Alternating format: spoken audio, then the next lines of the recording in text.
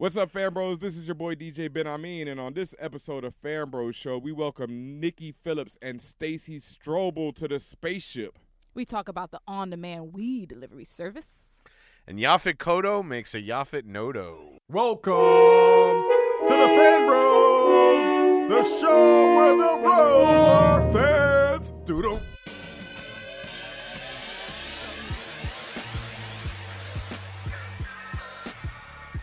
And welcome, internets, to another episode of Fan Bros, the show where the bros are fans, or something to that extent. It's your boy, DJ Benhameen, a.k.a. the Kevin Bacon of the internets, the captain of the spaceship, and Wakanda's favorite DJ in the house. Ow! That's right, you're here on Fan Bros Show, the voice of the urban geek. And as always, I'm joined by The lovely Tatiana King Jones, the Grand Duchess of Tech, a.k.a. the Stiletto Stunner, also known as the Uhura of the Fan Bros spaceship. yes, sir, or yes, ma'am, as it is. And also, yes, sir, we are joined by Chico Leo, waiting for the age of apocalypse.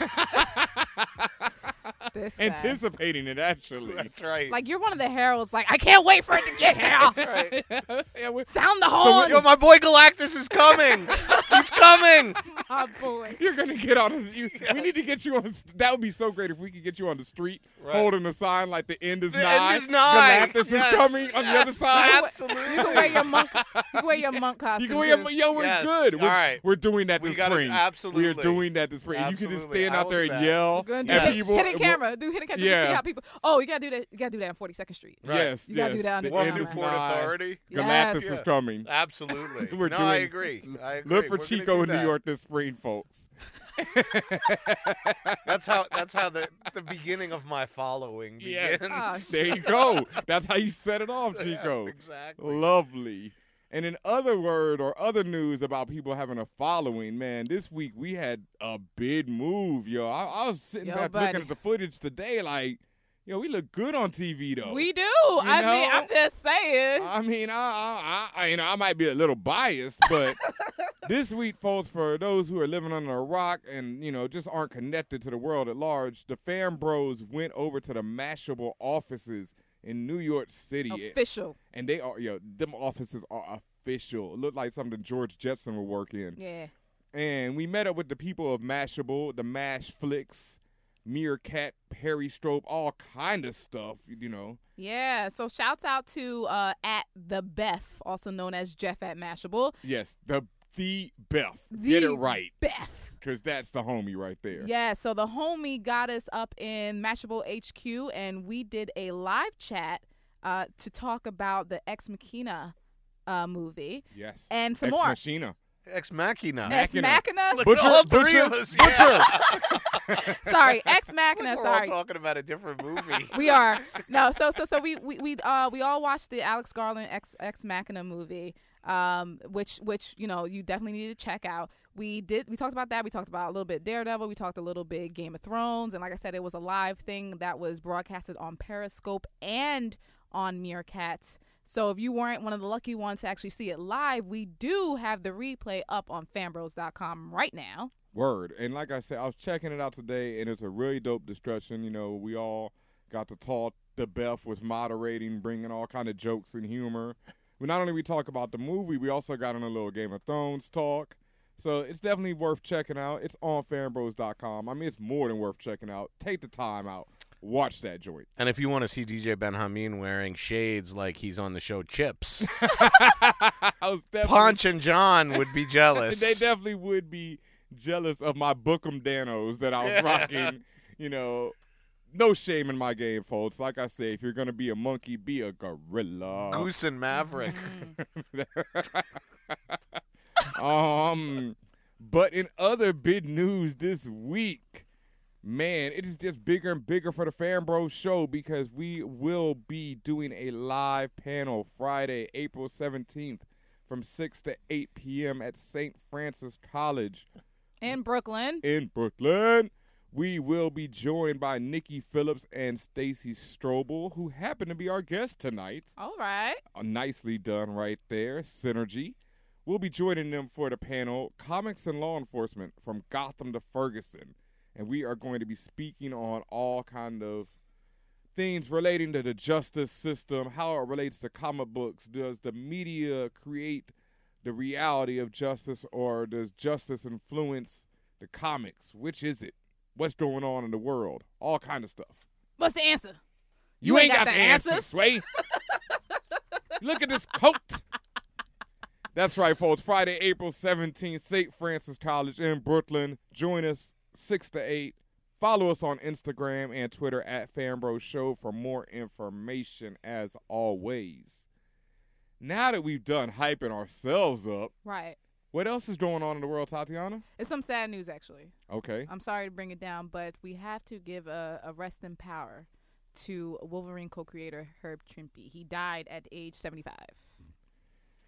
Yeah. No, we're losing them. I mean, this is what happens. I mean, these creators from the 60s, 70s, 80s are now in their 60s, 70s, and 80s, and, human lifespan being what it is, we're definitely, there's no way around it. So Herb Trimpe was a big-time Hulk artist, Yep. and while drawing the Hulk, he co-created Wolverine, whose first appearance, as everyone knows, Incredible Hulk 181. Nicely done. Yeah, With the yellow and blue suit. exactly, and And he had funny whiskers. mask. He had That's the whiskers one I in know. in the first, Yeah, he has whiskers in his first appearance. So, So Herb, not the, half, he had 90% of it right. yeah, absolutely. And he went on to, I know much later, I think he was with Marvel most of his career, but he drew some of those G.I. Joe joints in the 80s, which actually got me into reading superhero comics. I was reading Conan and G.I. Joe before I was reading X-Men. Oh, and nice. Spider-Man. I didn't know that. Yeah, I'm, like I said, I know the Wolverine issue, and I know some of his other work, but I definitely know him from G.I. Joe.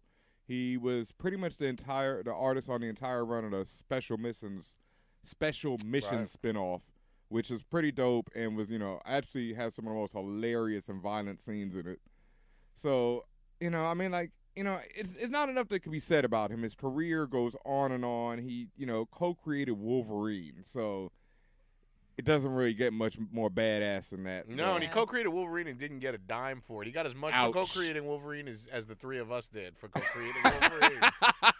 Well, I don't know how badass that is. Yeah, As no, all but of no, us I'm did saying- paying to see Wolverine, Yeah. like negative $80. Yeah, that's, yeah. Oh, and time of our life that we'll never get back. Right. You can't blame him for the bad movies, though. No. Yeah, so definitely rest in power to Herb Trimpe, and in other Herb news this week.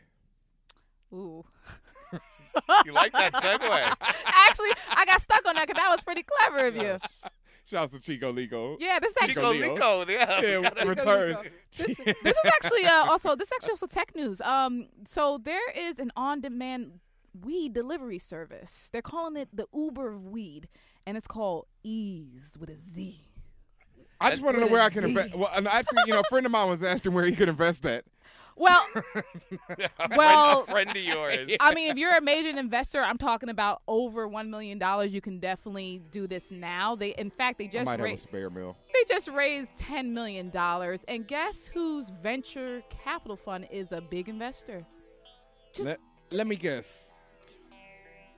Is it that guy who smokes more weed than that guy in L.A.? You talk about the other guy or the other guy? The other guy, the first guy. Snoop Dogg. Snoop Doggy Dogg. Snoop Doggy Dogg, of course, which is actually the smartest, most thing that I mean having a venture capital fund, number one. It's is very better than smart, investing but in porn, Snoop. Come on.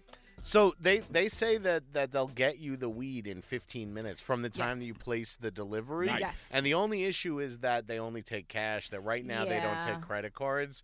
Unlike a lot, Correct. Uber and a lot of these other things, And that I'm will change. That will change over time, and also you have to understand they're also skirting around like the weed laws as well. So Yep. depending on what state you're in, territory, whatever, there's different ways they handle it. And yeah, in addition, right now you have to prove that like you have a cannabis card. It's a medical need for you to have it, so you can't just be a regular person and call them up. Except if you're in Colorado or Except you're in Washington. Colorado or Washington, correct? Yes. My God, I need to move back to I know DC. it's pretty crazy that there are DC these is so states. popping right now. Well, there's states where you can just go buy weed and it's legal. Like, it's insane that, Yeah, I'm and loving it. the other thing is right now. I mean, in a positive way. right now their choices are kind of limited, so you're not gonna be out there getting no AK-47 and nothing like that right Really? now. Right now, they're working on it. So, Tatiana, how do you know so much hey, about these what are you different... talking about? What are you talking about? This is for science. For research purposes This is only. research purposes only. Right. For research purposes, I myself am very partial to the Super Silver Haze, which won the Cannabis Cup in 1997 and 98. Not the Silver Haze, the Super Silver Haze. There we go. You know, if you're going to be a monkey, be a gorilla. Wow. That's right. That's right, folks. Oh, you know the name of Snoop Dogg's venture capital fund is called Casa Verde Capital. House of Green? There you Or go. Greenhouse. I cannot be mad at Snoop Dogg, boy. I mean, double entendre, man. The House of Green and the House of Green. and it's just like, you know, to come from where, you know, he started from to the point where he's like, you know, this household name that every grandmother loves. Oh yeah. I mean, it's like he's like the George Foreman of rap. Shit. That's a good way to put it. You know, he went from, you know, being most hated to most loved. I'm so gonna steal your idea and put it on Twitter. there we go. There we go. Take it. Chico, you got some other, I mean, this is, you know, it goes back kind of sad news, but Well, it's important history. So Friday, Marvel dropped Daredevil, and that was really the big news of the week. But on Friday, also 1700 Broadway closed its doors, and 1700 Broadway is the last place that DC Comics called home in New York. And the crazy thing is that DC has been here for basically some 88 years or something like that, since the mid-30s, as first it was National Comics or National Periodicals. And, you know, I mean, more than half of the Fortune 5 companies that existed in 2000 no longer exist here in 2015. And so the idea that there was a company here in New York making comics long before Marvel for almost 90 years, and they are no longer here. They still are operating, but they've moved to Burbank, which is the home of Warner Brothers, which has owned DC since the early 70s. But in DC has always, if you look at any DC comics and the indicia in the front, there's always an address of where DC Comics is, and it's always been in New York. Gotham and Metropolis are based on different visions of New York.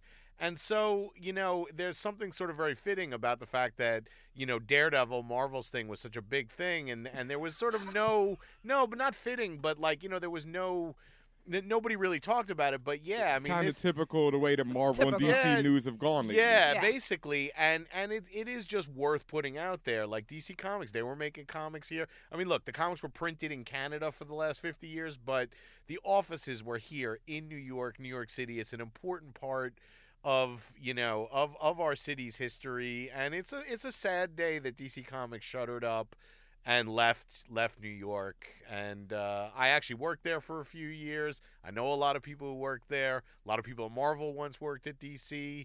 Our very own friend of the show, Axel Alonso, worked at DC Comics. Yep. And so it's, you know, I mean, it's you know, look, I mean, time stops, waits for no man or whatever, but you know, pour one out for DC Comics in New York City. Most New York definitely. City, yeah. Yeah, I mean, it's an icon and it's out of here. But, you know, like you said, it's kind of just typical of the way the news cycle's gone lately. Shout out to my homie Arthur Lee Walker. To make another reference, it's like Marvel is kind of like the Western Conference of the NBA right now, and DC is the Eastern Conference. It's just the power is over on one side right now. And not like DC can't get it back. But right about now, for the last few years, Marvel has been winning. And like we said, DC news just hasn't been the best lately.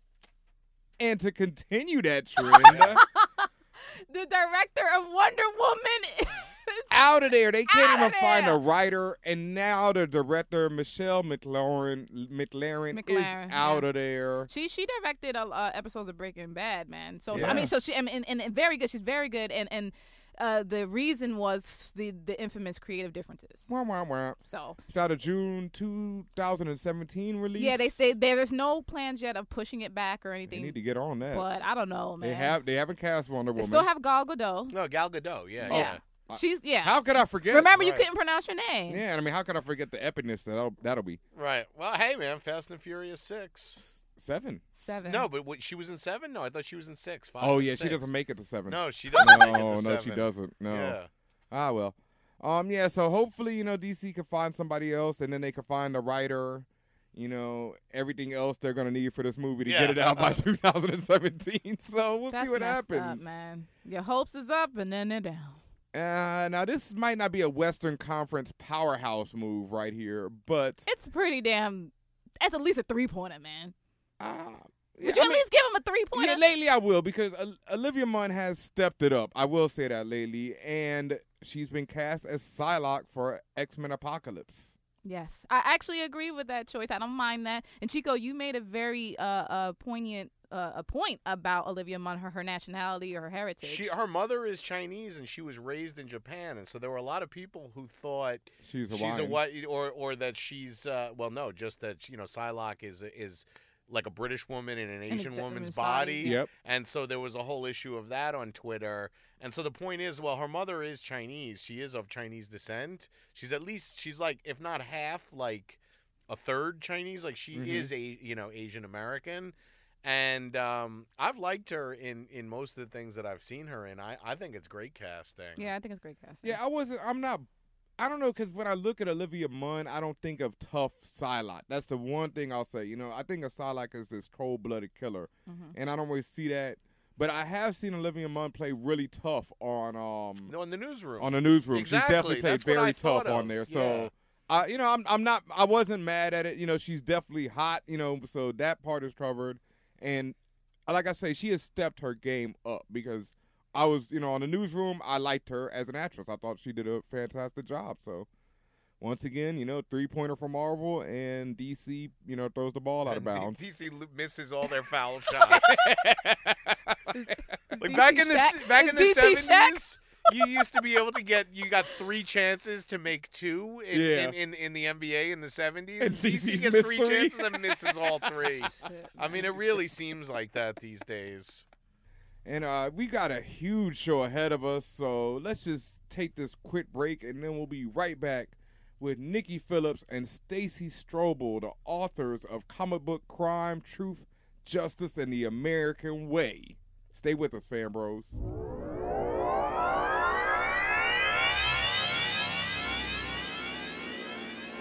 Hey, internets, this is Combat Jack, and you're listening to the Fan Bros Show.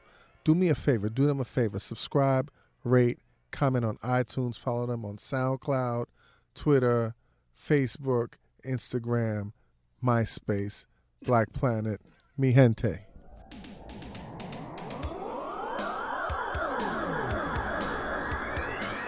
Hey, Fan Bros, welcome back to this amazing episode of Fan Bros Show. We have our special guests in the house on this spaceship. But before I introduce them, I want to tell you something about their book, Comic Book Crime, Truth, Justice, and the American Way. This book digs deep into celebrated characters such as Superman, Batman, Daredevil, and Wonder Woman, and provides a comprehensive understanding of crime and justice in contemporary American comic books. It's an analysis of approximately 200 comic books from 2002 to 2010 and several years of emerging in the comic book fan culture. We have author and co-author Nickie Phillips and Staci Strobl here with us on the spaceship. Welcome. Yay. Thank you. Thanks so much for having us. This is very cool. Cool. So I just read a brief synopsis of the book, but I want to introduce you guys thoroughly. So tell us about yourselves. Staci? Well, we are both professors of criminology and criminal justice. Nickie at St. Francis College, and I'm at John Jay College of Criminal Justice. And we actually were both working in our offices one day being diligent graduate students, and Nickie saw a comic book peeking out in my backpack.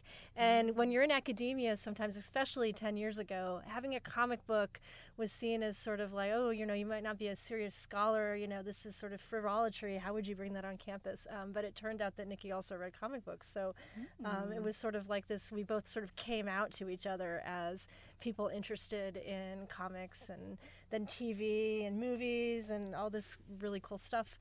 And so we started doing a serious academic project on comic books. And what was hilarious was we were looking for a professor to be our faculty advisor because we were still students. And we were actually told by many people not to pursue this as a scholarly endeavor. Yeah. So this is comic book hate. Yeah, totally. And so we sort of just said, well, we'll just present at conferences anyway. We'll be our own advisors. And so that's when Whatever. Sometimes you have to. Sometimes you have to just take it upon your, take it all in your own hands. yeah. So Awesome. yeah. Nicki, you want to add to that? No, that's pretty much how it started. We were just interested in sort of the intersections of cultural criminology and pop culture. So we did. We just started doing our own projects, and we did a lot of separate projects on different facets of comics and crime and justice. And eventually we presented at a conference that was specifically focused on crime and popular culture. And that's when we got the idea and support to do the book. So it started from all of our separate projects that kind of came together into this one piece. Gotcha. So it's been, you said like 10 years ago you started this? Yeah, it was, I think, about 2004-ish. Because in that time, there's been this huge change. Basically, that was before the first of the Marvel movies, and now you've got all the TV shows. And so you guys sort of anticipated something, I think, at least on the comic book end, as well as perhaps with the criminology and police brutality angle as well. I think there's something to that. With the book, Comic Book Crime, we're looking at comic books, between 9/11 and 2010. And at the time, I mean, this isn't really a spoiler because there's so many exciting pages in this book that I hope folks will pick up. But one of the things at the time, in that particular time period, very much the Bush era, is we felt that in terms of representations of gender, race, and other sort of social justice issues that we were concerned about, we felt like it was sort of a liminal time that it could be getting more progressive and better, or it could be getting more conservative, sort of white male, old school, and it was sort of on the precipice. And Nicki and I have been talking since, because we continue to read stuff, that we think actually things are really changing. We're seeing more representation of people of color and women in supporting, not just in supporting roles, but in main roles, like all new Captain America. We've got a black guy, Spider-Man, Dominican, etc. Storm's got her own title right now. So we're seeing a lot of action. And so we think actually had we written the book maybe 2010 to now, we would have been a lot more excited about what we were interested in. And I'll tell you, just to not to speak too long, but I think one of the real impetuses of the project was that comic books were uninterrogated compared to other media, right? So, I mean, there's so many academics writing about film. Like, I'm scared to write about film because there's so many, like, pretentious people writing about film that, dare I say something wrong, I might be banished forever or something. And TV, people are writing about TV. There were less folks, I mean, they're out there, but there were less people talking about comic books, and we felt that oftentimes the discourse wasn't critical enough, that we really wanted to take on some of the issues around who was providing justice and for whom. And using what methods, right? I mean, torture, etc. Yeah. So we were just sort of trying to sort of break into that a little bit more than what had been done. Yeah. The other thing that we learned pretty quickly was that we needed to focus on comic books and not all of superhero or comic book culture, because the movies that explosion had already sort of started, but not all the TV stuff yet. But once we sort of dove into it, we quickly said we need to set our parameters about what we're going to talk about, because we didn't want to tackle every representation in video games and films and television and all the history of that. So for the book, we really did try to focus on comic books for the time period. Yeah, we know nothing about manga, so and manga. Oh, I was gonna say I'm an anime fan, so. Well, sorry to disappoint you. We think it's awesome stuff. No, that's fine. We just don't know it. I like that you guys had like a more of a laser focus on that, because as you said, you have all these different mediums, and they show half the time they show the same character 4 or 5 different ways and doing and behaving slightly differently. So I think it's good that you guys did it that way. Yeah. I think with manga, there's a whole other can of worms that Yes. you might be opening up in terms Yeah. of representation of men, women, girls, Everyone. and men. Yeah, I mean, Humanity at large. tentacles. Yeah. Absolutely. Yeah. Quick question. You come off extremely well versed in like comic book lore. So how long would you consider yourself a fan, bro? Is this a lifelong thing? It's actually not a lifelong thing. It's an adult thing. Whoa. Okay. Wait a minute. Just speak for yourself. Nicki is a lifelong. I wouldn't say entirely lifelong, but when I was a little bit younger, but not as a kid, I would say I was in my early 20s, but I started reading Vertigo comics, right? So I was reading Sandman and Preacher and all of those like in the real heyday of Vertigo. And I didn't read any superhero comics. So the superhero stuff is definitely for that. It was really for that book. And we read a lot of titles that probably we wouldn't have read just for pleasure, but once we got into it, when we sort of developed our own, we figured out too that we had sort of different tastes. So there were certain like Marvel titles that Staci was much more interested in, and certain DC pieces that I was more interested in. And then too, we sort of developed a way of learning as much as we could, where I was sort of the Marvel person and she was more of the DC person, and then the indies are all up to in the other. So and that was also before the big Image. Image is going crazy. We would have had a totally different take, I think. Yeah. I would imagine. Well, when I was young, I read Archie, but it was super light, and I don't even count it. The reason I started reading comics in my 20s is I had a boyfriend who very quickly became an ex-boyfriend who said that girls don't read comics, and it made me go out. I know this sounds like a really bizarre, but I was determined to read comics at least for a couple weeks. Right. And it's So then Vertigo, like Nickie, I think the Vertigo comics really spoke to me.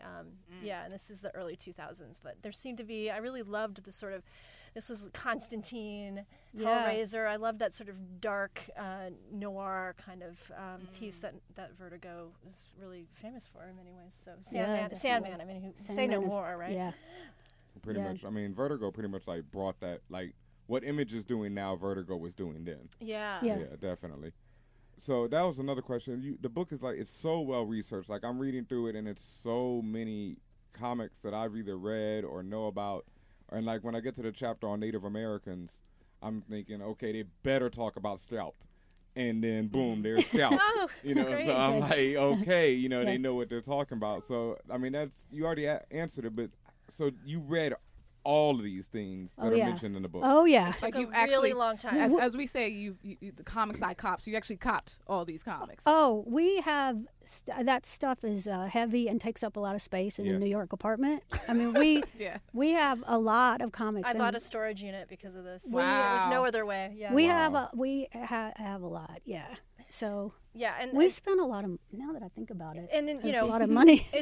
It's from a social science point of view. When you do this kind of research, you've really got to develop your sample and go through it methodically, right? There's no corners cutting in the world of academia, right? So, and when we decided to have such a big sample of over 200 comic books, it sounded really doable at the time until into the project we realized, had we known how long this was going to take us, maybe we would have designed it a lot differently, because it took us, I think I want to say 3 to 4 years to actually write the book, and we had started researching a couple years before that. We so had this a is a framework. multi-year had a project. framework, and it was just a lot of work.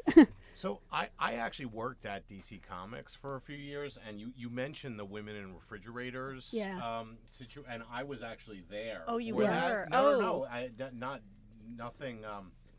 The only thing that I can say is you were talking about who's making the comics and who are they making them for. I was there when that happened. I was not there. I had already left when the identity crisis happened. So just for people out there, the women refrigerator started when Green Lantern's girlfriend was killed by Major Force, and he shoved her into a refrigerator. I don't know if you guys know this. They actually redrew that several times. The original version, the refrigerator door is completely open, and she's stuffed in there like really graphically with like her arms and legs all broken, and it's like pretty hard. So then they redrew it once, and then they had to redraw it again. But I can honestly say because now the panel is just him like kind of opening the door. Exactly. You just have the sense of what happened. Yeah. So, but the idea of just that it isn't just what happened, but they showed it was so much more graphic. And the problem is, especially all through the history of comics, is that they showed like the death or serious injury of women. Of female characters just to get to the hero. And there's been a lot of tropes about that in comics. Most recently, there was the issue with the, was it Batwoman or Batgirl cover? It was the Batgirl cover featuring Joker. But I also can tell you I was not there when Identity Crisis came out, but I knew people were there, and there literally was someone running through the hall saying the rape pages are here, the rape pages are here. Yeah, and they mentioned that in the book too. No, so. I know Yeah. that, but I heard that, and I'm just like, so these are basically decent people who are very clueless about a lot of this stuff. And it's extraordinary now looking back on it, but they were honestly shocked. They were shocked the way D.W. Griffith was shocked that people thought Birth of a Nation was racist. I think that the creators are very progressive. I think, and if you follow them, like on Twitter, if you follow them personally, they're very progressive. It's just that the medium itself is so formulaic that it doesn't allow for the kinds of diversity, even when they would attempt to write it in. So I think that, I think that sometimes it's kind of like, whoa, I don't think that they expected that backlash over that Batgirl piece, right? They were genuinely shocked every time these things happen. One of the side effects of something like Vertigo existing is that a lot of the progressive people and a lot of the women, Karen Berger formed Vertigo, her protege Shelley Robert, like a lot of the women in editorial went to work for Vertigo, and so it actually made the male editor, the regular DC universe became even more of like an old boys club. And these were all people who had gone back and forth from Marvel to DC in the 60s, 70s, 80s, who had all gone from being, in their early 20s to into their 40s and 50s. And, you can see sort of it's very insular. That has changed, I think, since that period. You're still going to have episodes and incidents, but I think a lot has changed since then. Yeah. Well, one would hope. I think, and I think that they're pretty progressive, but there's always going to be like the Frank Millers and, like the... Well, he went crazy at some point. Frank Miller's been crazy for a long time. This is not like something new. Frank Miller's been crazy since at least Sin City. Right. At the very absolutely. least. Yeah, and pretty much well before that. If you really take a look at like the Dark Knight Returns and all that, there's problems. Like, to say the least. Juno Diaz was actually on the show and used Daredevil beating Turk as an example of, sort of some of the stuff that you guys are talking about. Like, who exactly is he trying to get justice for when he's just beating? And he used the expression, like, beating on Turk.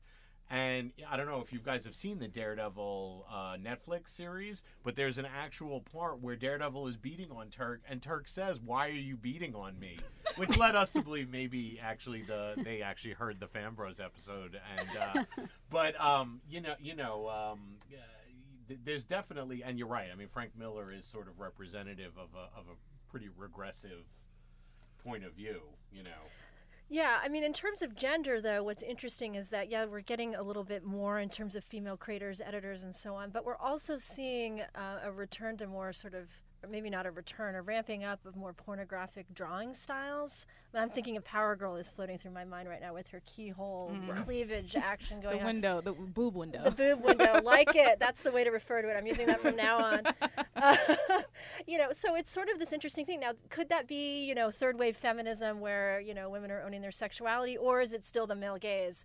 I think it's still personally, but then I'm not the most third waveist out there, so there could be some talk about this.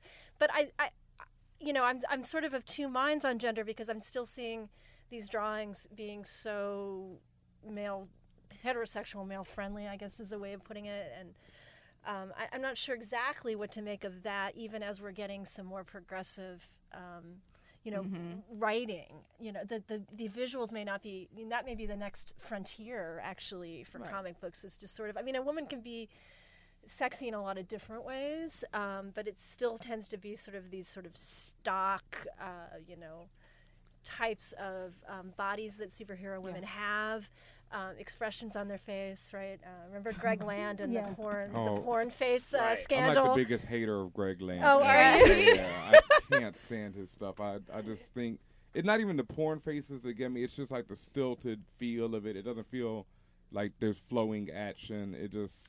It's true, because the faces are stuck in that orgasmic, whatever, frozen Botox. The scoliosis of the back, where that too. The breasts are totally forward, and then the butt is totally like you actually can't do that physically. And they're just standing around like in the headquarters having conversations, right. And they're doing stuff that no human can actually do. Right. Regarding the Power Girl thing, this is a genuine question. I mean, can it be both with the male gaze and the third wave feminism, in the sense that Amanda Connor drew the most recent, Power Girl series. So is that an example of, Howard Stern had Robin Quivers sitting next to him? So that basically gave him license to say all kinds of sexist stuff and racist stuff because he had a black woman right next to him. Is Amanda, Connor giving cover to that, or is she actually expressing her own, her own third wave, feminist point of view? So I haven't read all of the possible commentary that she's had, but I've read some of it, and I actually think she's too apologetic for the male gaze in the history of comics and sort of what Power Girl has to offer. It's not. But again, like I call myself feminist 2.5 because I'm sort of Gloria Steinem with a little bit of extra edge because I'm younger, but I'm not quite third wave. Lena Dunham's Girls doesn't totally speak to me sometimes because it's I hope it doesn't totally speak to anyone. Broad City. Broad City's cool. Oh yeah, totally. So anyway, I mean, I think Power Girl is just way too apologetic. I would like to see something even more radical, but I'm not sure, as Nickie pointed out, and I think she's absolutely right, that the medium works like that. I mean, the conventions are so locked in many ways. If you wanted to sell. And this is what I think some misunderstanding, at least in the academic circles, about our book, though we've been getting great reviews, so we should put that out there. Can we put that out there? Humble brag, that's fine. But one of the things I think has often been misunderstood is, there are, very progressive depictions out there of women, people of color, you name it, aliens. Aliens need their due. Zombies are getting a good due. Everybody, right? The whole sort of... the whole stratosphere. But I think one of the things that is interesting about what we did is we specifically read the stuff that sold. So a lot of people who come to comics as academics, they have something they like they love Spider-Man, so they just laser in on that.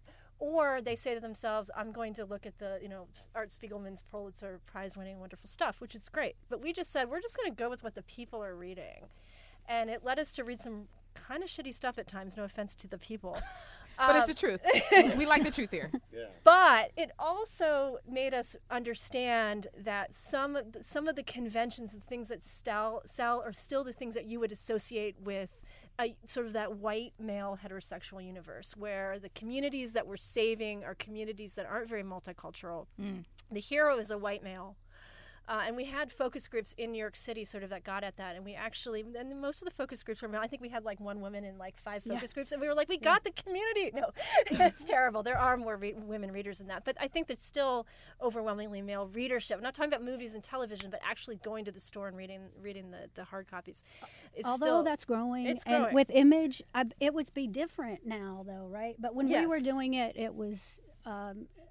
not quite as equitable as it is now. No, Walking Dead is like 2005 or 6. Yeah, they just had their 10th anniversary, so it's like 2004 maybe. So yeah, that's when Image first started getting this new wave of creators and everything. So I mean, and I can corroborate what you're saying about just actually going to the physical store and actually getting, I mean, I go to the comic book store, I would say regularly every month, and every time. What's your store? Well, it could be anything. It could be. We were just in Forbidden Planet actually a couple days ago. That's where I end up. But typically, I get there, and not only am I either the only or maybe one of 3 women. I'm typically the only black woman in there. So then I have both of those. The double minority, if you will. So I completely understand what you're saying. It makes sense.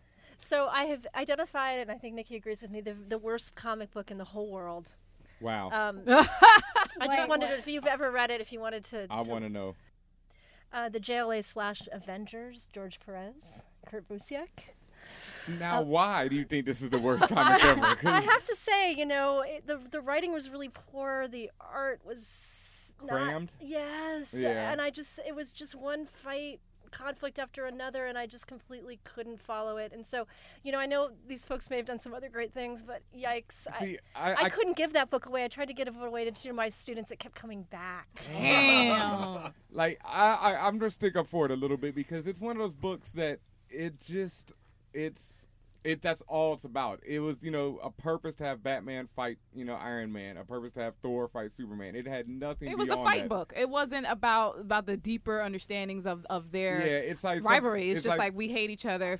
I mean, they don't even have a rivalry. They're two different companies. So it's but it's just it's rivalry in terms of a fanboy, Nate. From a fanboy perspective, these are rivals. So this was so maybe I didn't have the right mind frame. It was like, okay, what if this character from DC and this character from Marvel actually had a reason and a universe to fight? But in? When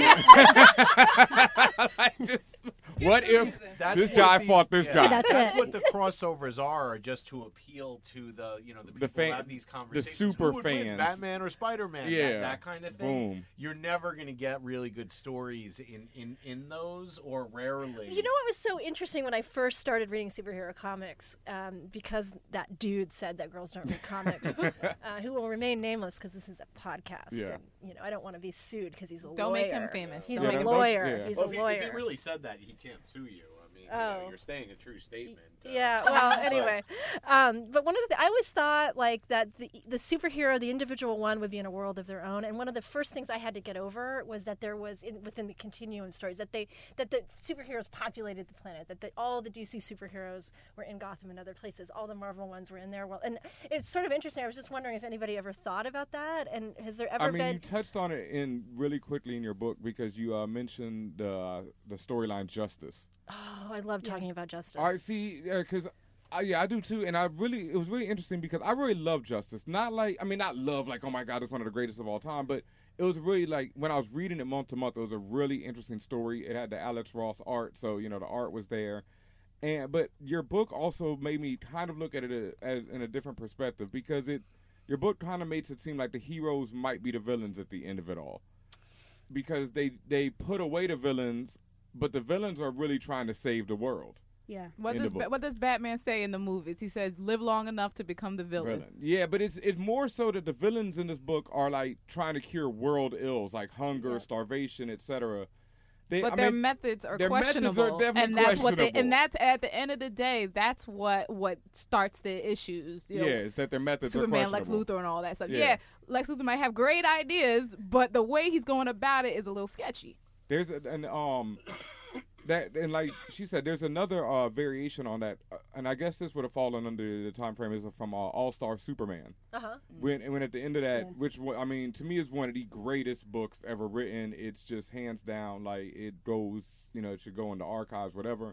But Superman tells Lex Luthor in that you would have saved the world a long time ago if you really wanted to. It's not about. It's a perfect question, and and this is where the medium. I would say that the indictment of that book, if you see that as a big critique, or as we did, or that you could be critical of it, is the medium. Somehow, because of its Americanness, is really focused on individual success and gain, individual motivation for good or evil, right? Because what Lex Luthor, though we love to hate him, what he's saying is, look, if you guys are so effing great, why do we still have poverty and racial discrimination and et cetera? And even though his intentions are poor, his methods are poor, it's a really good question for these superheroes. And the answer in the text, from what we can glean in our reading of it, is the answer is, well, if we solved the overarching social dilemmas, then people wouldn't be able to build their character, right, through the struggles. It just makes you stronger. Yeah, and see, that's one of those things. Like, I guess now that I'm looking at it, I really didn't get that. I get it now because it's really obvious. It's trying to they defeat them, and they're like, you had these great plans to save the world, but your methods were wrong. But instead of saving the world with your great plans, now we're just to go back to doing what we do every day. Trying to take over the world. But not even. We're trying to, bust up the people who were trying to take over the world. So. Well, there was a moment, and this is also in the book in the 1970s, in the DC universe, where there was a sort of play a bit with, what about social justice? Because really the sort of tropes in comic books historically has really been about the individual, right? The world is so horrible, and we're looking for a sort of almost a messianic figure. Many people have written about that, right? Superman is a messianic figure. But we're looking for the individual to save things, right? And then if we want to get involved in that, we do it by sort of having the individual as a mentor and doing that as an individual. It's this very individualistic, and I see that as a very American response to anything, right? It's the primacy of the individual. But I think what's interesting about this is that in the 70s there was remind me again, Nickie, Green Lantern and Green Arrow. Green Lantern and Green Arrow, who were taking an excursion into the ghetto. Yes. And they and saying to themselves, why, look around here. Why are things like this? And what was their, remind me what the greatest panel of all time is a black man asking Green Lantern, you do things for the yellows, for the blue skins, for the green skins, for the purple skins. Why haven't you done anything for the black skins? And Green Lantern responds with, I don't know. Damn. That's the answer to everything. Although, just to part of the thing, the writer Denny O'Neil, he had come from actually newspapers and was a newspaper reporter, and so this was a kind of changing over of the guard with generations of writers. So he was bringing actually some journalism to comics, and in a lot of ways, that whole storyline has not aged well. But I think it was groundbreaking at the time. Hey, the Neil Adams art, Yeah, it still stands up. But yeah, I mean, it's something like that. It is very interesting to look at now. But at the time, that was like cutting edge stuff. Definitely. Yeah. Well, joking aside, if that could have been developed, right? But that was seen as a dead end. That's what's so interesting, right? Yeah. So hypothetically, I don't know. Hypothetically, that could have been the first stab at a whole new genre of social justice oriented, big macro critique of capitalism, critique of American individualism, and it just doesn't, right? Because the fans don't want to buy it. That's why. I mean, it's not because, somebody out there doesn't care about this stuff. And I think a lot of people care about stuff, but what's interesting about comics for fans isn't that. That's not what they're buying. That's true. There is a fantasy involved, but later for Marvel, Denny O'Neil was writing Iron Man, and he made Iron Man an alcoholic based on his own experiences, and actually introduced a black man who became Iron Man for a couple of years. There's a whole generation of us that James Rhodes was Iron Man, and Tony Stark was just this drunk bum.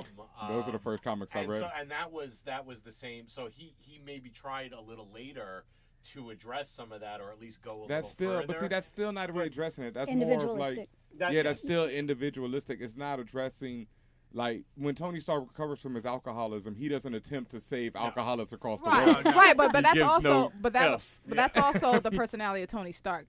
He's not about to go. Not even more recently though. Tony Stark has become the I'm saving the world, improving the world. Yeah, like when I was a kid watching Iron Man, because I watched I'm more animation. He was the drunk guy that he like. I remember drunk Iron Man, or drunk Tony Stark, if you will. So I never saw him as that person who's going to be the evangelist and go out and try to help people. Maybe now, but no. Nah, not then. Yeah, well, speaking of helping people, what really struck us in particular about African-American superheroes going back historically was that they tended to be sort of framed as people helping their own people. I'm putting air quotes around that. Yes. That they're not universally applicable to justice writ large. They're applicable only to a specific community that has the same identity. So I'm thinking, and often the backstories are, I'm thinking like Luke Cage, like tied up with the criminality. Tied up with broke criminality. Out of prison. To that point, a lot of people say they at least in the beginning they were a lot sidekick more so, or one couldn't exist without the other, or the also ran like there was Iron Man, but there's there's Cody. I call him Cody Rhodes. Jim Rhodes. When I become a drunk, now you can have the right. Like come on, like while I'm taking this break, here you go. Like I'm in the alley, selling my coat for liquor. Maybe you can wear the suit. I'm getting my fandoms. I call them code Yeah. heroes. Sorry, wrestling fans. One quick thing before we take a break, though. I do. In your book, you were talking about Black Panther, and you were saying that he's more, the guardian of Wakanda instead of ever joining the Avengers. But on the other side of it, I thought that was the appeal of Black Panther to me. Okay. It's like when the Avengers came to him, he was like, whatever. Like, I'm not messing with y'all. I'm over here defending my kingdom, which is the greatest city, And Wakanda is so special because it's a technologically advanced country that's never been invaded. Yeah. It's never been colonized. And Black Panther is adamant about that. And so that's why it more appealed to me that he wasn't down with the Avengers. That's really, really interesting. Yeah, that was more He's like... still halfway not quite down. Like, he doesn't trust Oh, man, them. in the latest issues, Black Panther has been going ham. He's always... Yeah. In that respect, he's always been like the Batman to the DC group, not quite trusting you. Yeah, definitely, and that's what appealed to me about Black Panther. Now, I definitely agree with you that for the majority, like Luke Cage, it's, like I grew up reading Power Man and Iron Fist, and it was like damn near comical because I was reading the ones from the 70s, and it was so like, what? This is, nobody talks like this, but.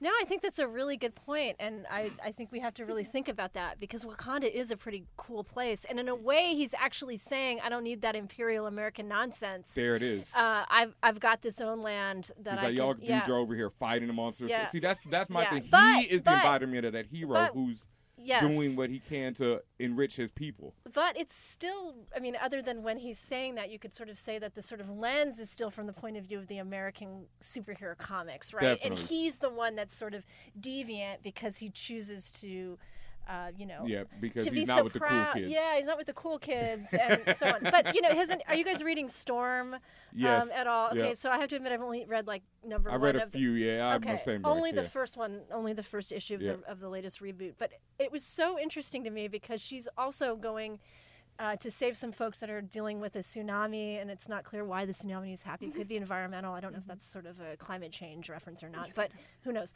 But it's an African nation called, made up called Santo Marco. Something. Something. She's over there doing that, and it's great because the X-Men, Beast is back in headquarters at the Academy being like, you can't do that because we're in with the other, if you save those people, the warlords that are anti-mutant, blah, blah, our politics are going to get all screwed up here, and tries to pull her back in, and then ultimately she ends up helping these folks anyway.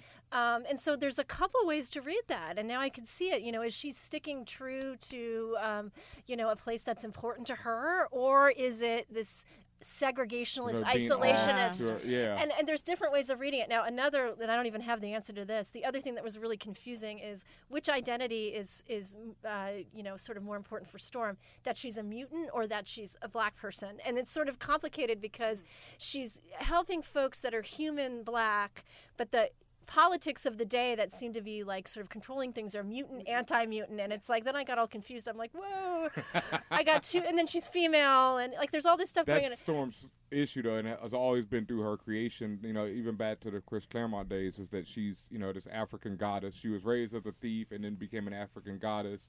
But Storm is also really funny because as much as she's an awesome black woman, she also has blue eyes and, white hair. It's like the most unrealistic depiction of an African woman ever. So it's kind of like...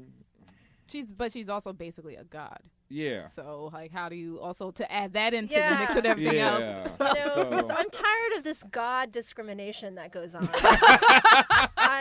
We need to get down with that. Is anybody talking about that? The female Thor is actually outselling the male Thor right now. That wasn't difficult, but yes, it's true.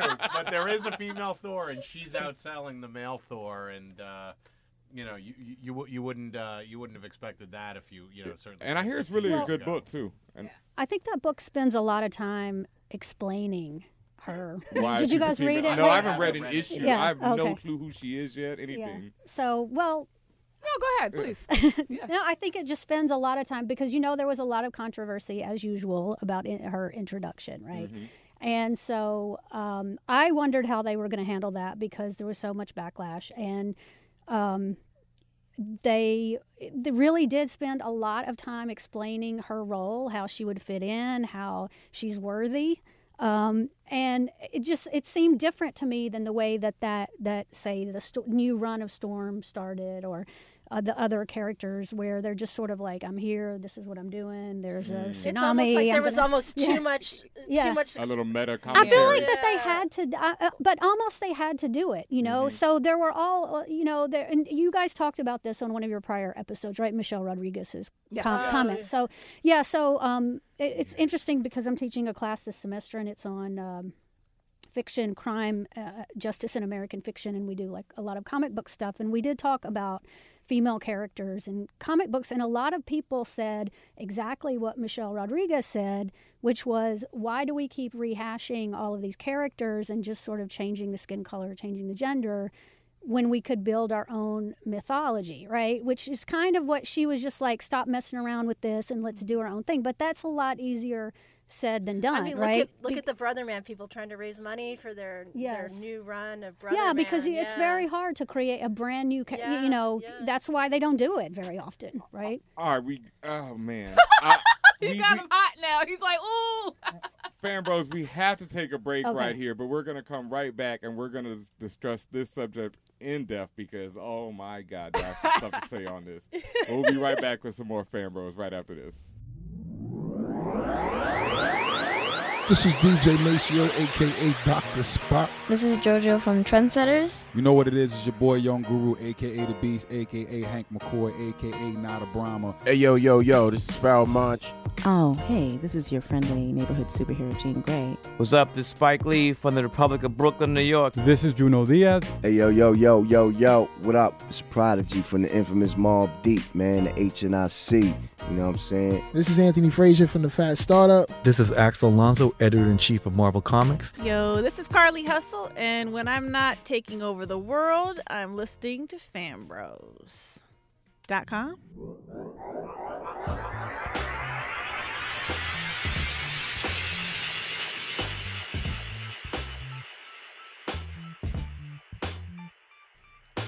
And welcome back, Fan Bros. I hope you've been enjoying this episode. We had to take a break right there, but we have a topic that is near and dear to my heart that we have to get into right now. And that is, it's been a lot of controversy over the subject. Like you said, Michelle Rodriguez, we spoke on this on an earlier episode. This week, even on the episode, we were speaking about Yaphet Kotto. I had such respect for him, so I used to say his name with, pride. And it's all gone now because this week he came out and said that black actors, you can be 003, you can be 006, but you cannot be 007. And so now Yaphet, guy who got ate by Alien and runs around in the Running Man. Well, Yaphet, he was also the first black bad guy in the Bond films. Isn't that true as well as him? I think so, right? Yeah, he was the very first. So that has another level of ridiculousness. So you can be the black Bond villain. You can be the villain, but you can't be the hero. And you definitely touched on it in your book, and it's something that has been aching me lately because this argument has come up a lot. Because lately with a lot of films like Johnny Storm being played by Michael B. Jordan, and people are outraged, and the most shocking part of this, that from my perspective, is that most of the people I've talked to are outraged are black people. Which, it's kind of mind-boggling because one thing, and to add on that, Idris Elba is Heimdall in the Thor movies. But funny enough about that, that comment is strange to me, and the fact that people get up in arms to me is like, I understand it's a fandom. There's a lot of thought and feeling and emotion behind it. These are 9.5 times out of 10 fictional characters. Yes. 007 does not exist. Yes. There has never been, to my knowledge, this guy running around with the car that ejects you and all that stuff, except for Michael Knight in Knight Rider. Yaphet said. Right, but I don't understand. Like, a lot of this stuff to me is very misplaced and just strange to me. Like, this person is not real, and yet you assign this real, personal, tangible feeling to this character.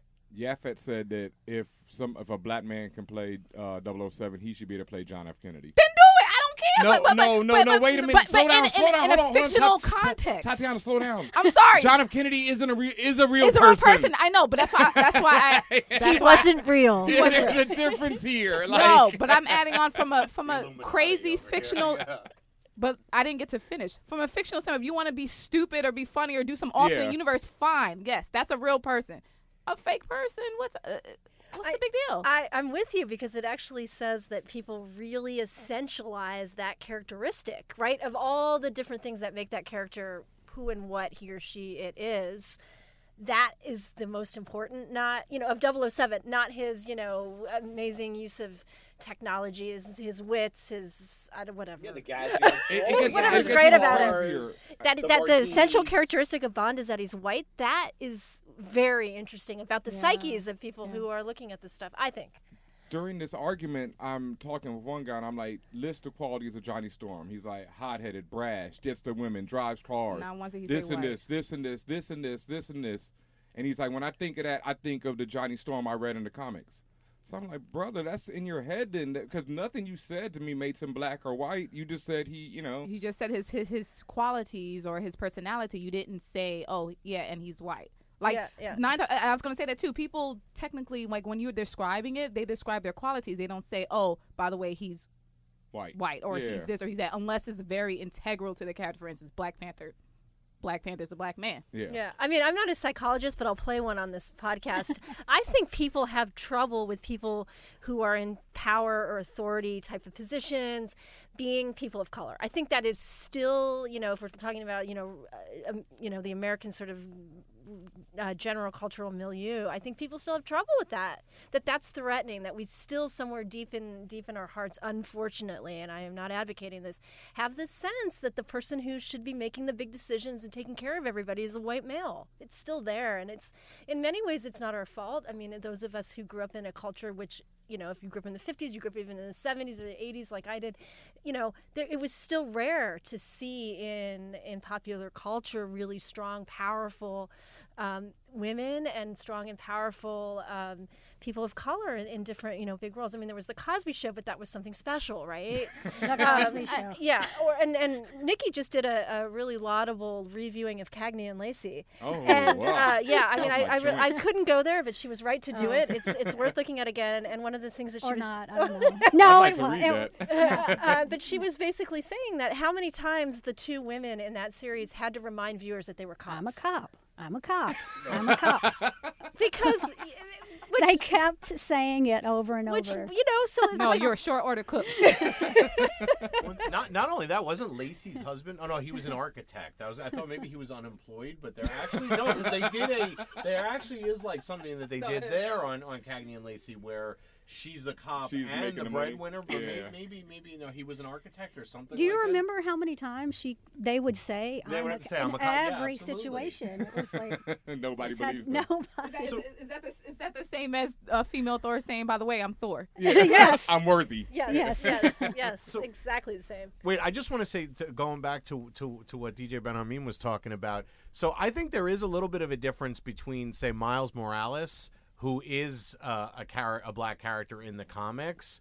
People aren't free. If they make the new Spider-Man, Miles Morales, he's an existing character, and I don't think you'll see people freaking out the way they freaked out about the Black Johnny Storm. Wrong. Really? Yes, people are right if they now. said Peter Parker was black, I could see those people freaking out. Right now, people and the words of Charlie Murphy, wrong.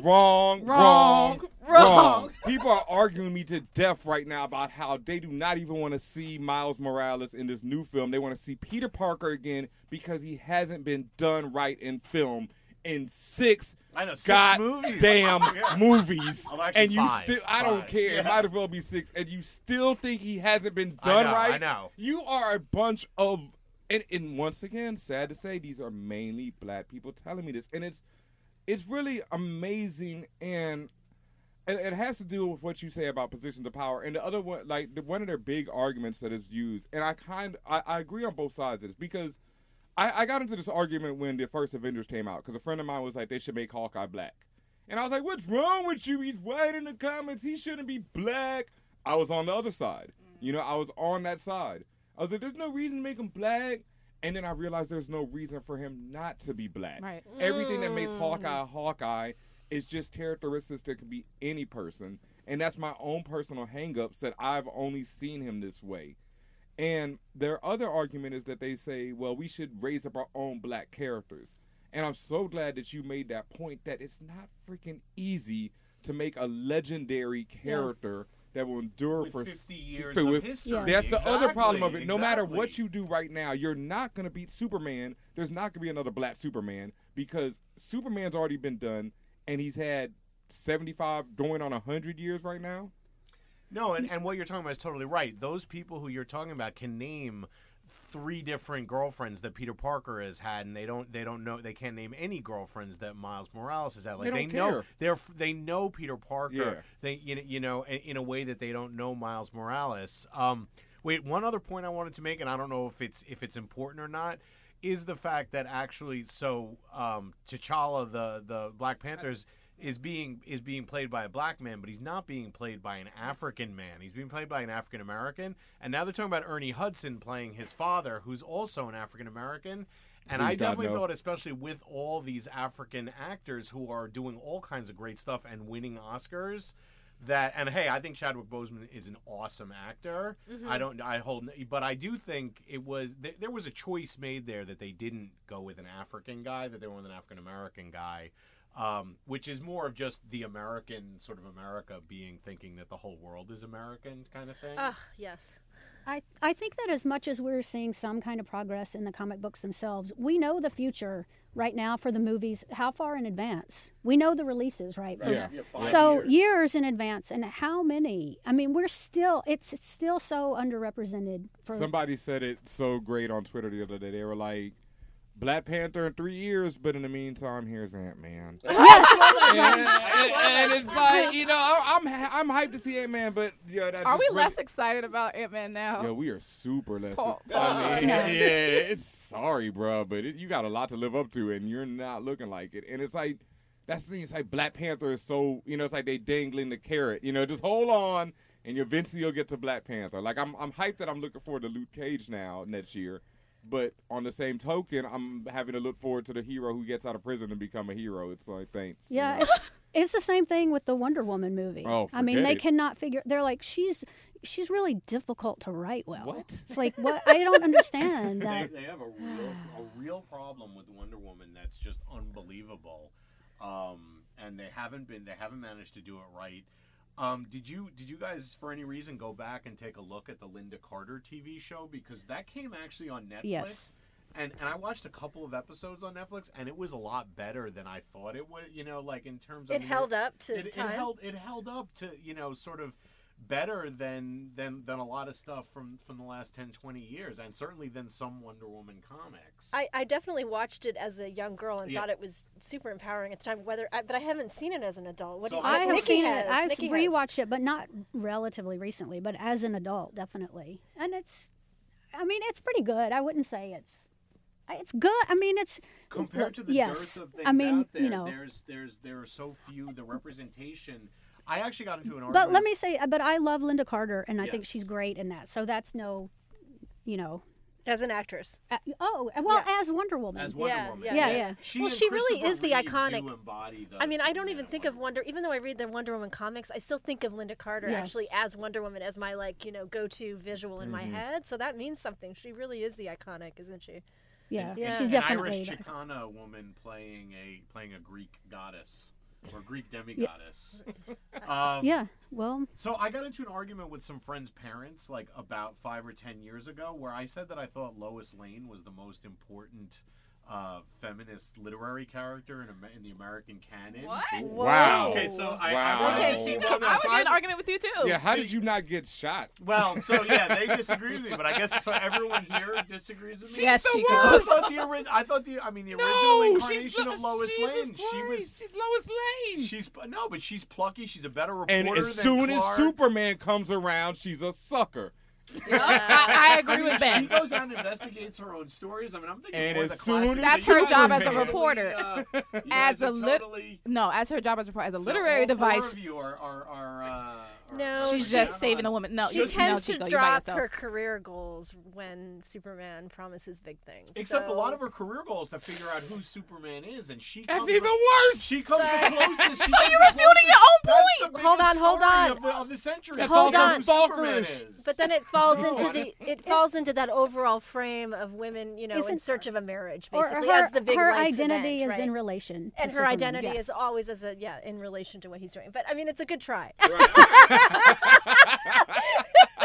I'm just teasing. So I guess my friend's parents were right. Oh, completely 100%. But they kept coming up with literary characters, and I was like, first of all, I was like, no, that person's European, or anyone you could pretty much name is going to be hired. Lois Lane is like, I just think a very important character. No, and for feminists, Lois would be the very last, second to last person I would think of. Hell no, especially like in her history, like maybe more recently, like even in All-Star. No, in All-Star. Not even on Superman, TV. hell Not no. on TV. Her Any comic was actually Superman's girlfriend. Yes, that is actually yes. true. So that Every that issue is her getting dissed by Superman. That's where the Superman is a jerk meme comes from. It's from those comics. Because he can't have a relationship. All right, stop there.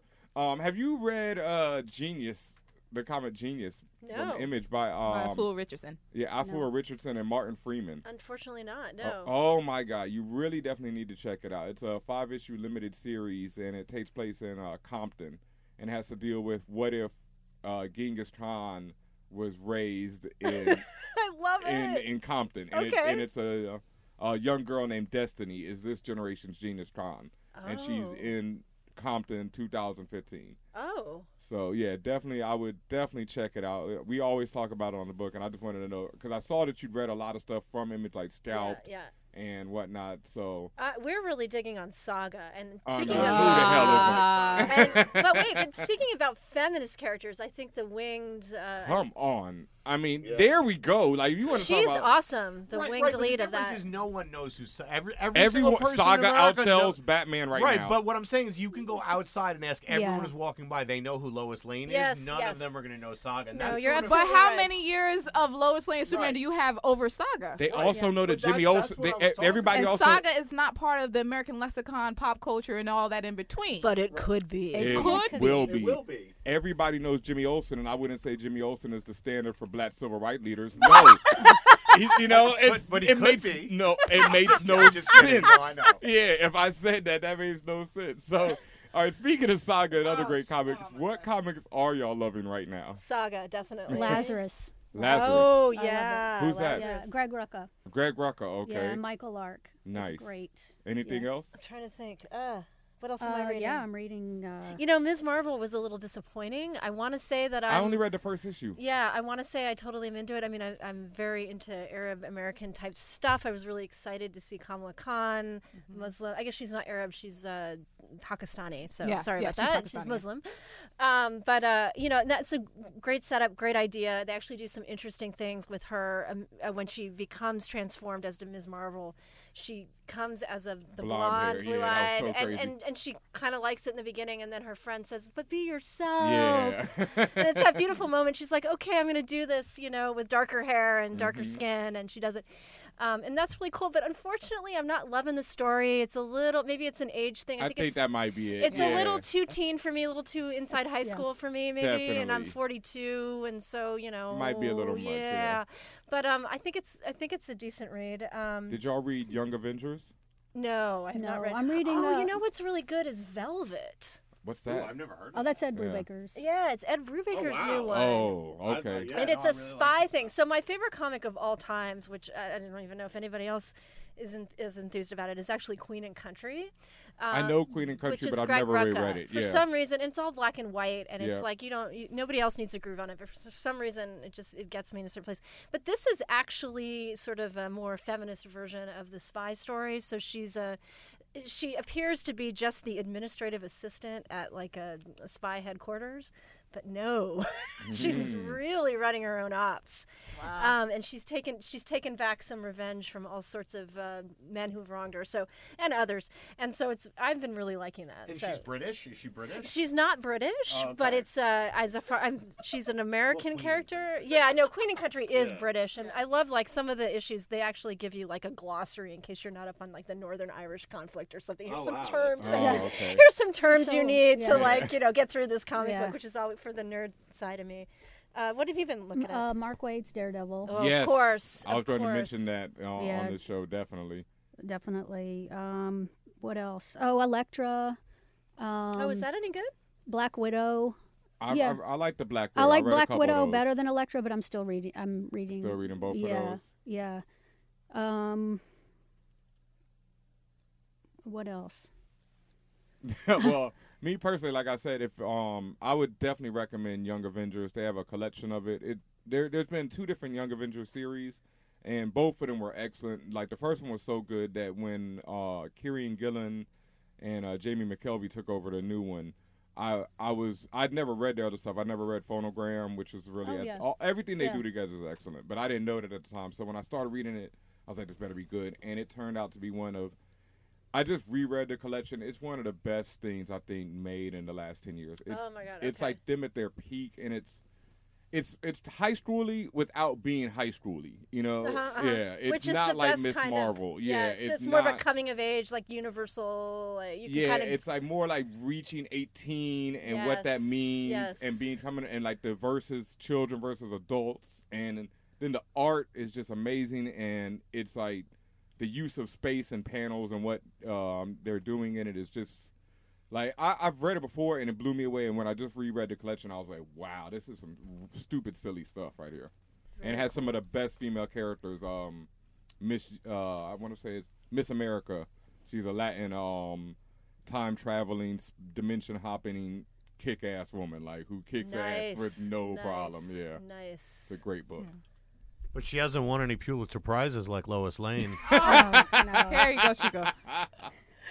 All right, well, you've survived the interview segment, and now it's time for our BRAP segment, our rapid-fire questions. Oh, my God. Didn't know there was... Okay. Yeah. I always love the reactions. You're like dropping it on people. Yeah. By the way. Yeah, by the way. This is one more test. Yeah. So you're in the hot seat tonight. Are you ready? No. I don't know. But that's okay. Yeah, we're game. All right. Number 1, the Falcon or War Machine? Definitely War Machine. Wow. Falcon. Ooh, how dare you? We wrote a book together. And this is what happens? I'm teasing. All right, Luke Cage or Black Panther? Definitely Black Panther. Cage. Are you? I love it. All right, on that one, why and why? I think you convinced me that there's more to this character. It's the best ever. But no, I really liked him. Well, I'll say I really liked him because he had vision, and because he seemed to be sort of a little bit. He had transcended a lot of the stereotypes in his sort of life story. I liked it when he was with Storm. I wasn't cool with that relationship ending. I know a lot of people weren't. Yeah, it was just kind of shaky to me. It was. I liked Storm and Forge. That was something. I grew up on that. That was that was something for me. So yeah, I thought it was. I feel like Storm and Black Panther, their mission. You know what? They were more like Bill and Hillary Clinton. Like they should not a be love together. marriage, but like a political marriage. Beyonce and Jay-Z. Beyonce and Jay-Z. Yeah. Well, yeah. I think they're in That's actually a very good analogy. Yeah. And so why Luke Cage?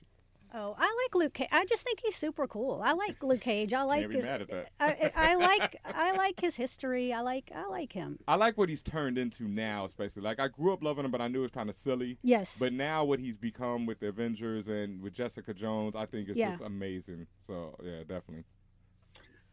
The Wire or Breaking Bad? Ooh, that's super tough. Okay. Oh no! Wait. Don't do this to me. I know our answer to this already. Oh, okay. I'll defer to her. She as has our academics, answer. we have to say The Wire. The Wire as academics. But to just sit and watch Breaking Bad. Yeah, Nikki. Right? She got it. I can roll with that because for entertainment, I'd probably go for Breaking Bad. Yeah. But The Wire. You know, it was the only time. Speaking of representations, it's the only time I'd actually seen a criminologist represented, and I was like, "Oh my God, a criminologist! Finally, I'm in a show!" And that guy, And that guy was so effing boring. Which one was the criminologist? It was in the, I can't remember the name, but when they were doing the series, I think it was school, in the 3 or fourth 4. Season, Yeah, there's fourth a dude season. Who comes around with Bunny Colvin to the schools when they're like interviewing kids in the school, and he's like, and he's giving like social science credibility to their methods and stuff. Oh, that was him? He was so boring. Yeah. I mean, he was like the buzzkill. Everybody was grooving on ideas, you know. They'd be like, yeah, Shout totally. Yeah. Anyway. All right. Magneto or Professor X? Magneto is more interesting. Magneto. I'm reading Magneto now. That's right a good now. book. Yeah, I mean, I love Magneto because, you know, it's like his methods are totally messed up, but you can understand a love for people and wanting them to have justice, right? In a world that's against them. Like, that is a beautiful mission if we could just get him to not be so villainous. You know, sometimes you gotta be. Judge Dredd or Judge Judy?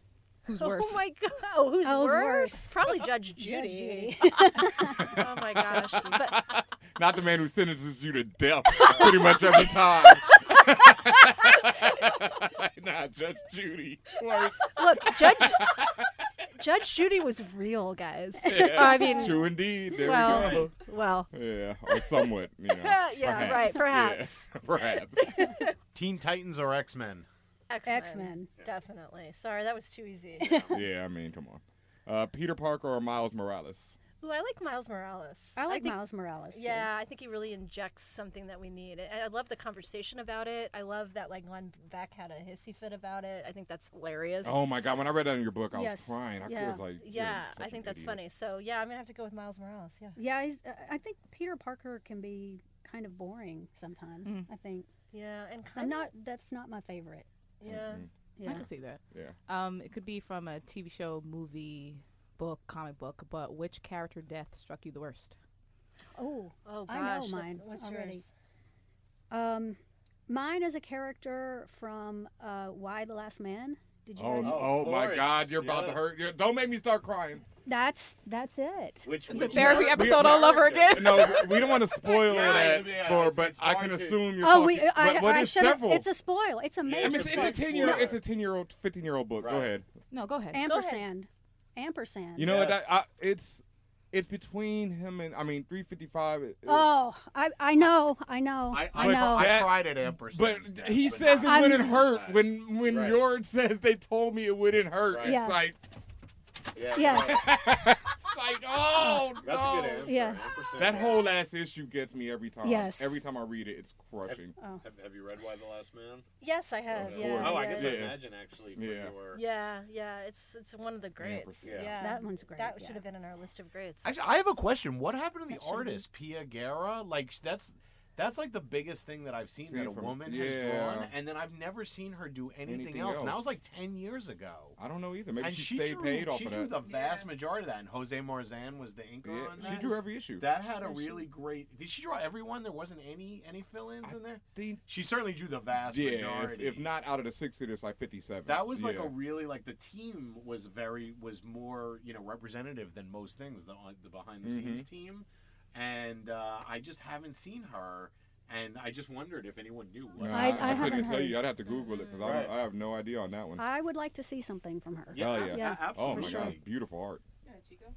Wait, Stacy, you didn't tell me. Oh yeah, that's right. Yeah. Mine's too nuanced, and I'm actually getting a little emotional. So let's talk about it. Okay. We can give you a moment. No, next one. Well, this one, Star Wars or Star Trek? Oh, Star Wars. Trek. Oh. Nikki, you said Star Trek? Yes. All right, you and me, we're here. And we're here. Of course, we're here. We're Star Trek sisters. All right. Yeah. And I'm one of those people who think you can like both. I like them both. You can like both, but for the purposes of this, you have to choose a side. I love This is why I loved Star Wars when I first saw it as a youngster. Was because in the first one, everybody got awards in the end for their achievement. They did. Although not Chewbacca and not the droids. Not the droids. But it was funny because my dad asked me what I liked, and that's what I said. So it was like a type A personality. It was like, kid, you got a medal. Yeah. Yay, I'm number one. That's what I love. Yeah, this kid's trying to be pressed, right? Yeah. I have to say Star Trek. I have a cat named Tribble and a dog named Spock. So rest in peace, Leonard. Anyway. Yeah. Rest in peace. Man. All right, the Fresh Prince or the Cosby Show? Fresh Prince. Oh God. Well, listen, I used to love the Cosby Show, but it's hard now. Is it an issue? I mean, you can't separate you know. So you guys can't see Roman Polanski movies like he raped a teenager? No. So I barely watch Woody Allen anymore. And I like Woody Allen. I know Woody Allen's hard too. It really does. When it's a major like serious sex offense, it becomes hard, and that's actually you could do a whole show on sort of the creators who go bad. That's the problem. It gets horrible because you can't listen to Marvin Gaye, you can't listen to R. Kelly. You know, there's so many. The list is like ridiculous. You know, like Marvin Gaye was singing "Let's Get It On" to a 16-year-old. Ugh. Yeah. True story. You just shattered a lot of people just now. She was in the studio. From the art or whatever. I mean, Picasso was supposedly one of the most terrible people who ever walked the earth. Oh, yeah. You know, you can make the list goes on and on. I don't really like Picasso anyway. No, I know. I'm just saying, like, he's a well-regarded international. But you know what? There's something about the Bill Cosby thing that's going on right now. It seems very current. It does. Too. Mm-hmm. So it's kind of. But it was such a shock. I mean, I would have never, imagined, right? Apparently, only shocking to us. Yeah, industry seems like everyone knows it. I first heard about it when his son died. Oh, you knew ahead of all of this. His son died in 1994 or 95. So I heard 96. I heard about 20 People years knew. ago. People apparently knew, and it just wasn't. Well, and there's more women than the 40 whatever that have come out. I mean, it's I'm pretty sensitive to these things. When the guy that played the pastor father in Seventh Heaven turned out to be, I was also really struck by that, and that wasn't my favorite show, and I was like, oh my god. So apparently, that was shocking too. This might be a character flaw of mine that I just can't. I don't think it's a flaw. Can't keep it all separate. We might have to remove that question from this list. I always thought Good Times should be in there, but maybe. But that question needs to stay. Yeah, definitely, it does do it. All right, next up. Fast zombies or slow zombies? Oh, I like the slow ones. No. Fast zombies. How did we write this? I don't know. Maybe that's supposed to collaborate before you got here. Yes. I'm joking. This is so great. There is nothing more aggravating than slow zombies. I mean, it's just. It's like, so you're just going to stand there and wait the 5 minutes it takes to get 100 feet. Like, come on, you're dead. Like, nah. I think it just opens up all these tactical and psychological dimensions. That's where I was. There was an interesting thing on Walking Dead this year where they're actually running down the road and there are zombies chasing them. The zombies aren't going to catch up to them unless they stop. But at some point, you have to stop. And I thought that was actually one of the most interesting uses of the slow zombie. That's the point. Yeah, that's exactly. why slow zombies work, because they're you have to implacable. stop. They just don't, eventually, you have to sleep, you have to rest, you have to don't. eat, you have to do everything, and they do none of that. Right. So there's a problem. So if you could have any superpower, what would it be? I actually would like, and this is kind of weird, but I'd like Storm's ability to control the weather. I'd like to stop the impending environmental apocalypse, and I'd like to turn back the few degrees Celsius that is man-made climate change disaster, and so that the polar bears aren't floating sadly on isolated islands to nowhere and can't get their prey and all that bad stuff. So I would actually be Storm, and I would change the global temperature. I feel you, but on a petty level, I would rather be 80 degrees in New York right now. I know. I got you. I understand. There are some benefits to. You could do both at once. There's always benefits to the apocalypse. And by following that logic, wouldn't you rather be Ultron and just destroy all the humans that are creating the climate change? Because that's where I come in. That's say nigga, Storm. She said Storm. She said good Storm, not evil Storm. That's the best way to cure climate change. And become Ultron. And what power would you choose? I don't think that there's anything I could say that could top saving polar bears. Everything else is going to be a little selfish. Yes, very selfish. Sorry, I didn't mean to set you up like that. All right, well, you survived the BRAP segment. You survived the interview. Thank you for joining us. Oh, this was so much fun. I loved it. Yeah, we also definitely want to hype up we're about to have a live panel with you all with Nickie Phillips and Staci Strobl. We'll be doing the panel at St. Francis College in Brooklyn. we are going to be on the panel called Comics and Law Enforcement from Gotham to Ferguson. So you guys have an idea what's going on. We're going to be talking about all the intersection and all the similarities and differences between the two, comic book world and the real world. And also, big ups to Melanie Cantaya, and I'm sorry if I mispronounced your name, but she's one of the sponsors for this fabulous panel. And also her book, Actor, Writer, Whatever, is available now. So make sure you look that up. Most definitely. And the panel is Friday, April 17th. Friday, April 17th from 6 to 8 p.m. At St. Francis College. Correct. And you can get more information on Fanbro Show Twitter, at Fanbro, or not at Fanbro Show. There you go. And on fanbros.com. Correct. And before you get out of here, where can the internet find you two at? www.crimcast.tv. How do you spell that? CRIMCAST.tv. It's our blog, and we do a lot of comics and popular culture content. So join us there. Dope. Crimcast TV. Awesome. All right. Well, thank you all for joining us, and hope you had a great time here. Thanks for having us. Thank you. It was awesome. Well, Fan Bros, this has been an amazing episode. I hope you enjoyed it. Tatiana, anything else before we get out of here? Again, this Friday at St. Francis College, April 17th from 6 p.m. to 8 p.m., we are going to be on a panel with our guests. We are going to be on the Comics and Law Enforcement from Gotham to Ferguson panel. Please be there. Tell your friends, tell your mama, tell your grandmama. We need all y'all there to watch and participate. Word up. And then after that, you can come out, since we'll already be in Brooklyn, to the Huckleberry Bar, where I'll be DJing for the Solution Party every Friday night. Nice. Yep. You can follow me on Twitter and Instagram at DJ Benhameen for more information on that. And while you're following people, make sure you follow at Fan Bros Show on Twitter, Instagram as well. Subscribe to us on iTunes, SoundCloud, Stitcher. Might as well go ahead and follow us on Stitcher. I like saying it like that. The Twitter. Might as well go follow us on Vine and all that good stuff while you're at it. We're everywhere. Follow us everywhere if you can. Make sure you also check out our YouTube page. Check out fanbros.com because we have our Ex Machina movie. Did I say that right? Yeah, Ex Machina. Ex Machina live chat up there. Definitely watch as soon as you can. Share it. Word up. Make sure, you, like she said, go to fanbros.com because there's so much over there. Illa YC has his spoiler-free Daredevil review up now. Word. Shout out to those people who've been spoiling it for me on my Twitter. Good looks.